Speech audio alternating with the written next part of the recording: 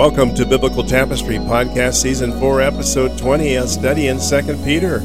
Biblical Tapestry is a podcast where we explore how the Bible is its own commentary and how the Gospel is thoroughly woven from Genesis to Revelation. In today's episode in 2 Peter, we start in chapter 3, where after speaking about false teaching in chapter 2, Peter reminds us that false teaching was going to increase as we enter the last days.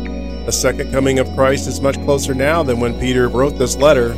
God spoke this world into existence, and history will come to an end as foretold.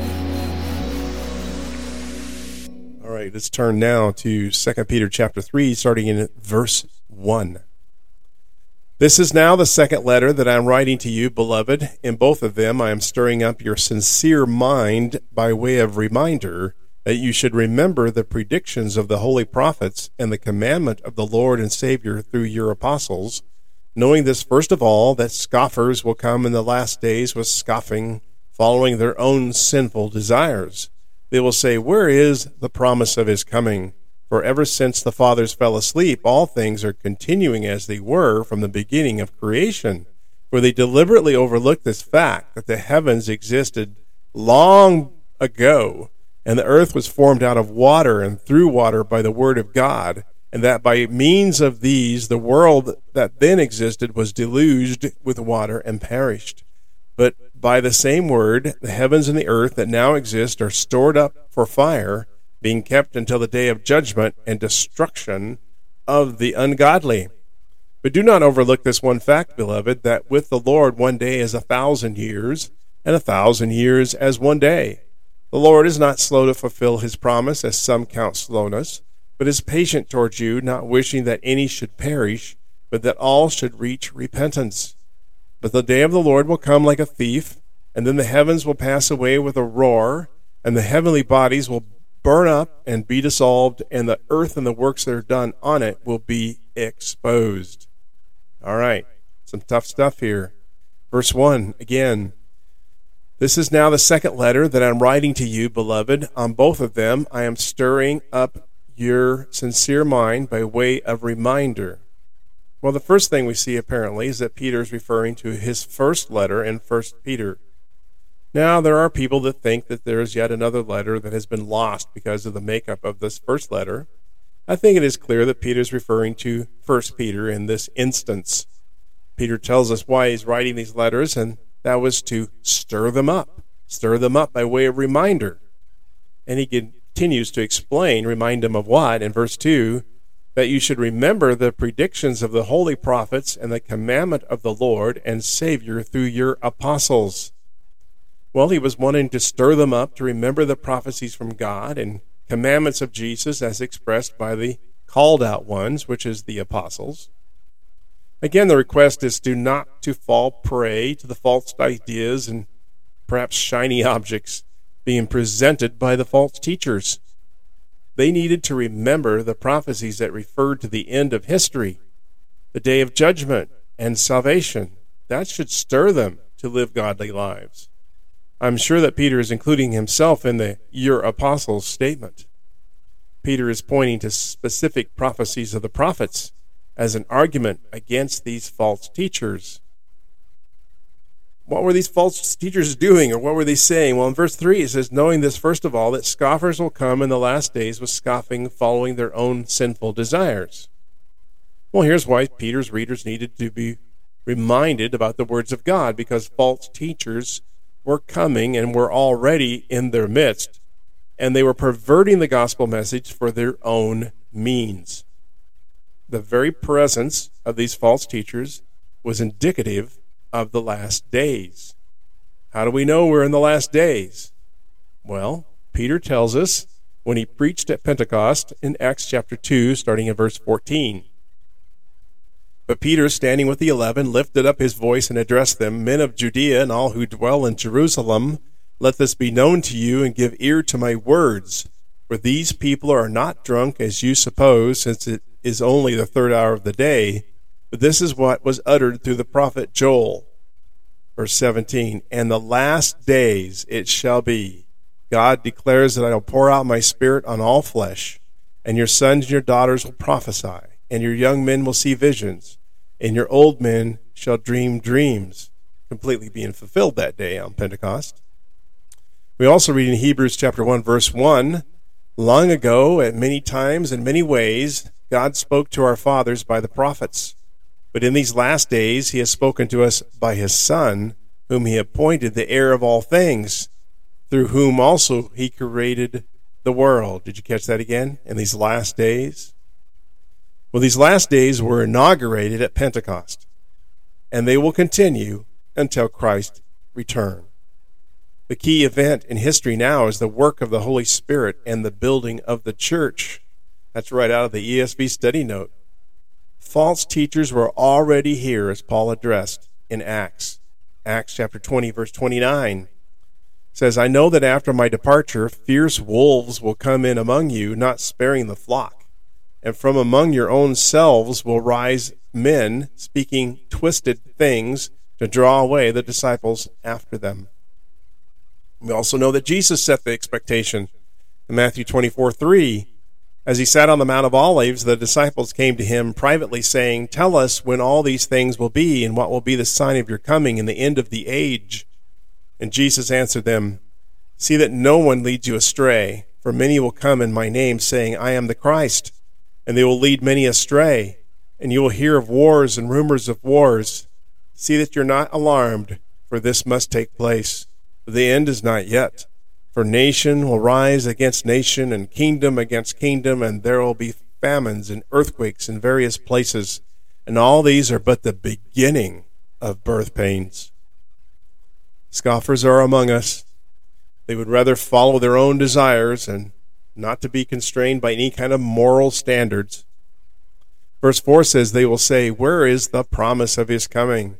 For ever since the fathers fell asleep, all things are continuing as they were from the beginning of creation.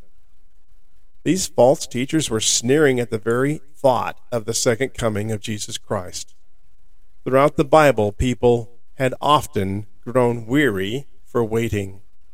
We read in Ezekiel chapter 12, verse 21, and the word of the Lord came to me, Son of man, what is this proverb that you have about the land of Israel, saying, the days grow long, and every vision comes to nothing? Tell them, therefore, thus says the Lord God, I will put an end to this proverb, and they shall no more use it as a proverb in Israel, but say to them, the days are near, and the fulfillment of every vision. There shall be no more false vision or flattering divination within the house of Israel. For I am the Lord, I will speak the word that I will speak, and it will be performed. It will no longer be delayed, but in your days, O rebellious house, I will speak the word and perform it, declares the Lord God. And these false teachers were doing the same thing. They were stating it before Christ, that he wasn't coming, it wasn't going to happen, that there's been a long delay, that God had never intervened in the world. And if Christ wasn't coming, there was no future judgment they needed to be any concerned about. But the very fact, the entire stability of the earth itself and we have in front of us, is because of God's active intervention. And if God's actively intervening, that means God will intervene again. The false teachers are in error once again. Verse 5 says, for they deliberately overlooked this fact that the heavens existed long ago, and the earth was formed out of water and through water by the word of God. So what are these false teachers overlooked? In Colossians 1:15, Paul writes about Jesus. He is the image of the invisible God, the firstborn of all creation. For by him all things were created, in heaven and on earth, visible and invisible, whether thrones or dominions or rulers or authorities. All things were created through him and for him, and he is before all things, and in him all things, catch this, all things hold together. Hebrews 1:3 says, he is the radiance of the glory of God and the exact imprint of his nature. He upholds, here it is, he upholds the universe by the word of his power. After making purification for sins, he sat down at the right hand of the Majesty on high, having become as much superior to angels as the name he has inherited is more excellent than theirs. Creation itself was formed and shaped by the very Word of God, and it's being maintained by the Word of God. In Psalm 33:6, it says, "By the word of the Lord the heavens were made, and by the breath of his mouth all their host." So what does Peter mean in this verse that the earth was formed out of water? It's pretty much formed out of nothing. I believe that this earth mentioned is not the planet Earth, but the order of establishing land from the chaos of water during creation. We read in Genesis 1:6, "And God said, let there be an expanse in the midst of the waters, and let it separate the waters from the waters," meaning the atmosphere. "And God made the expanse and separated the waters that were under the expanse from the waters that were above the expanse. And it was so. And God called the expanse heaven, and there was evening, and there was morning the second day.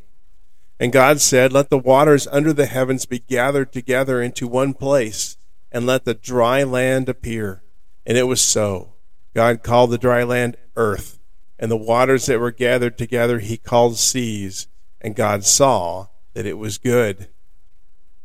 Verse 6 says, "And that by means of these the world that then existed was deluged with water and perished." The very water that separated from the land became a source of judgment when the waters were unleashed and the world was destroyed. This was God's judgment on the world, and God also saved a remnant, the family of Noah.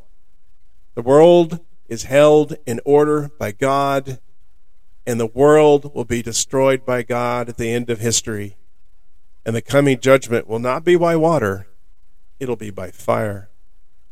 Verse 7 says, "But the same word, the heavens and the earth that now existed, are stored up for fire, being kept until the day of judgment and destruction of the ungodly." God had intervened at creation. God intervened at the flood. And God will intervene because fire is coming. The coming judgment is not just for the earth, but the heavens and the earth, in a day of judgment and destruction of the ungodly. This also will be accomplished by God's word. Again, the false teachers are wrong. God is in control. God is sustaining the universe, and God will intervene with fire. Verses 8 and 9 go on to say, "But do not overlook this one fact, beloved, that with the Lord 1 day is 1,000 years, and 1,000 years as 1 day. The Lord is not slow to fulfill his promise, as some count slowness, but is patient towards you, not wishing that any should perish, but all should reach repentance." God is also gracious. God is slow to anger. He's not wishing that anyone would perish. In John chapter 3, verse 16, Jesus says, "For God so loved the world that he gave his only Son, that whoever believes in him should not perish, but have eternal life. For God did not send his Son into the world to condemn the world, but in order that the world might be saved through him. Whoever believes in him is not condemned, but whoever does not believe is condemned already, because he has not believed in the name of the only Son of God. And this is the judgment. The light has come into the world, and people love the darkness rather than the light, because their works were evil. For everyone who does wicked things hates the light and does not come to the light, lest his works should be exposed. But whoever does what is true comes to the light, so that it may be clearly seen that his works have been carried out by God."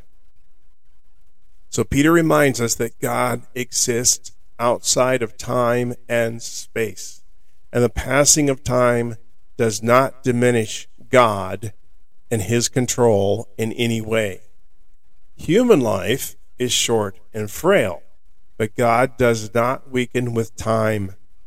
Believers should not be concerned about the scoffers pointing to time passing us, as there is contrast between the eternity of God and the impatience of human expectations. That comes from Charles Bigg. False teachers were using the patience of God as an argument against God when it should have led them to repentance because of the grace of God. In Romans 2, verse 3, Paul writes, "Do you suppose, O man, you who judge those who practice such things and yet do them yourself, that you will escape the judgment of God? Or do you presume on the riches of his kindness and forbearance and patience, not knowing that God's kindness is meant to lead you to repentance? But because of your hard and impenitent heart, you are storing up wrath for yourself on the day of wrath, when God's righteous judgment will be revealed. God will not delay forever. Today is the day. If you need to accept Christ in your life and turn and change and call upon him, this moment is the time. Verse 10 says, "But the day of the Lord will come like a thief, and then the heavens will pass away with a roar, and the heavenly bodies will be burned up and dissolved, and the earth and the works that are done on it will be exposed."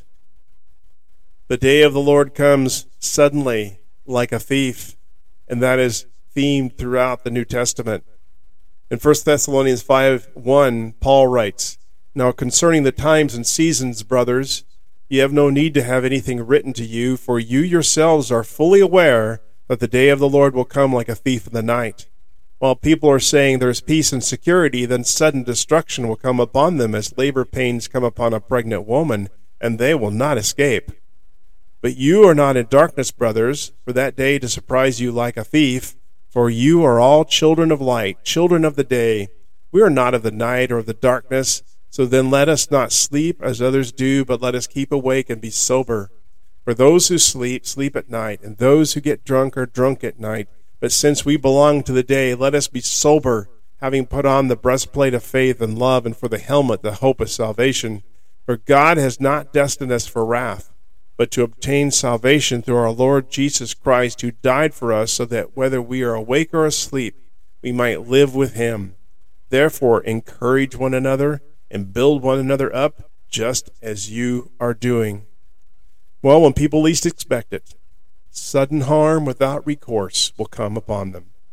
Or it could be the realization of salvation. In Matthew 24:42, Jesus said this, "Therefore stay awake, for you do not know on what day your Lord is coming. But know this, that if the master of the house had known in what part of the night the thief was coming, he would have stayed awake and would not have let his house be broken into. Therefore you also must be ready, for the Son of Man is coming at an hour you do not expect." Peter is imploring us to be ready. What is going to happen? Well, he tells us the heavens will disappear with a roar. In Revelation 6:12 it says, "When he opened the sixth seal, I looked, and behold, there was a great earthquake, and the sun became black as sackcloth, the full moon became like blood, and the stars of the sky fell to the earth as the fig tree sheds its winter fruit when shaken by a gale. The sky vanished like a scroll that is being rolled up, and every mountain and island removed from its place." The next thing is the elements will be burned up and dissolved. The elements, well, that's all the basic stuff that things are made of. Then everything will be laid bare. The dwelling place and all the works of humanity will be gone.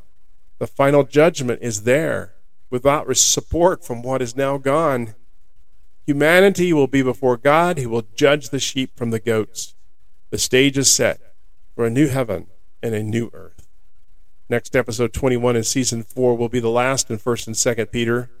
Because we know this day is coming, we should be living in a righteous manner, honoring God with our lives.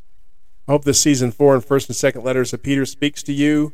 I pray that this study blesses you, and I strongly encourage you to spend time in God's Word and to know it. Biblical Tapestry is available on Facebook and Instagram. I encourage you to please like and share this podcast if you have gained anything from it. God bless you with faithful endurance, and I pray that you are greatly strengthened by God. God bless until next episode.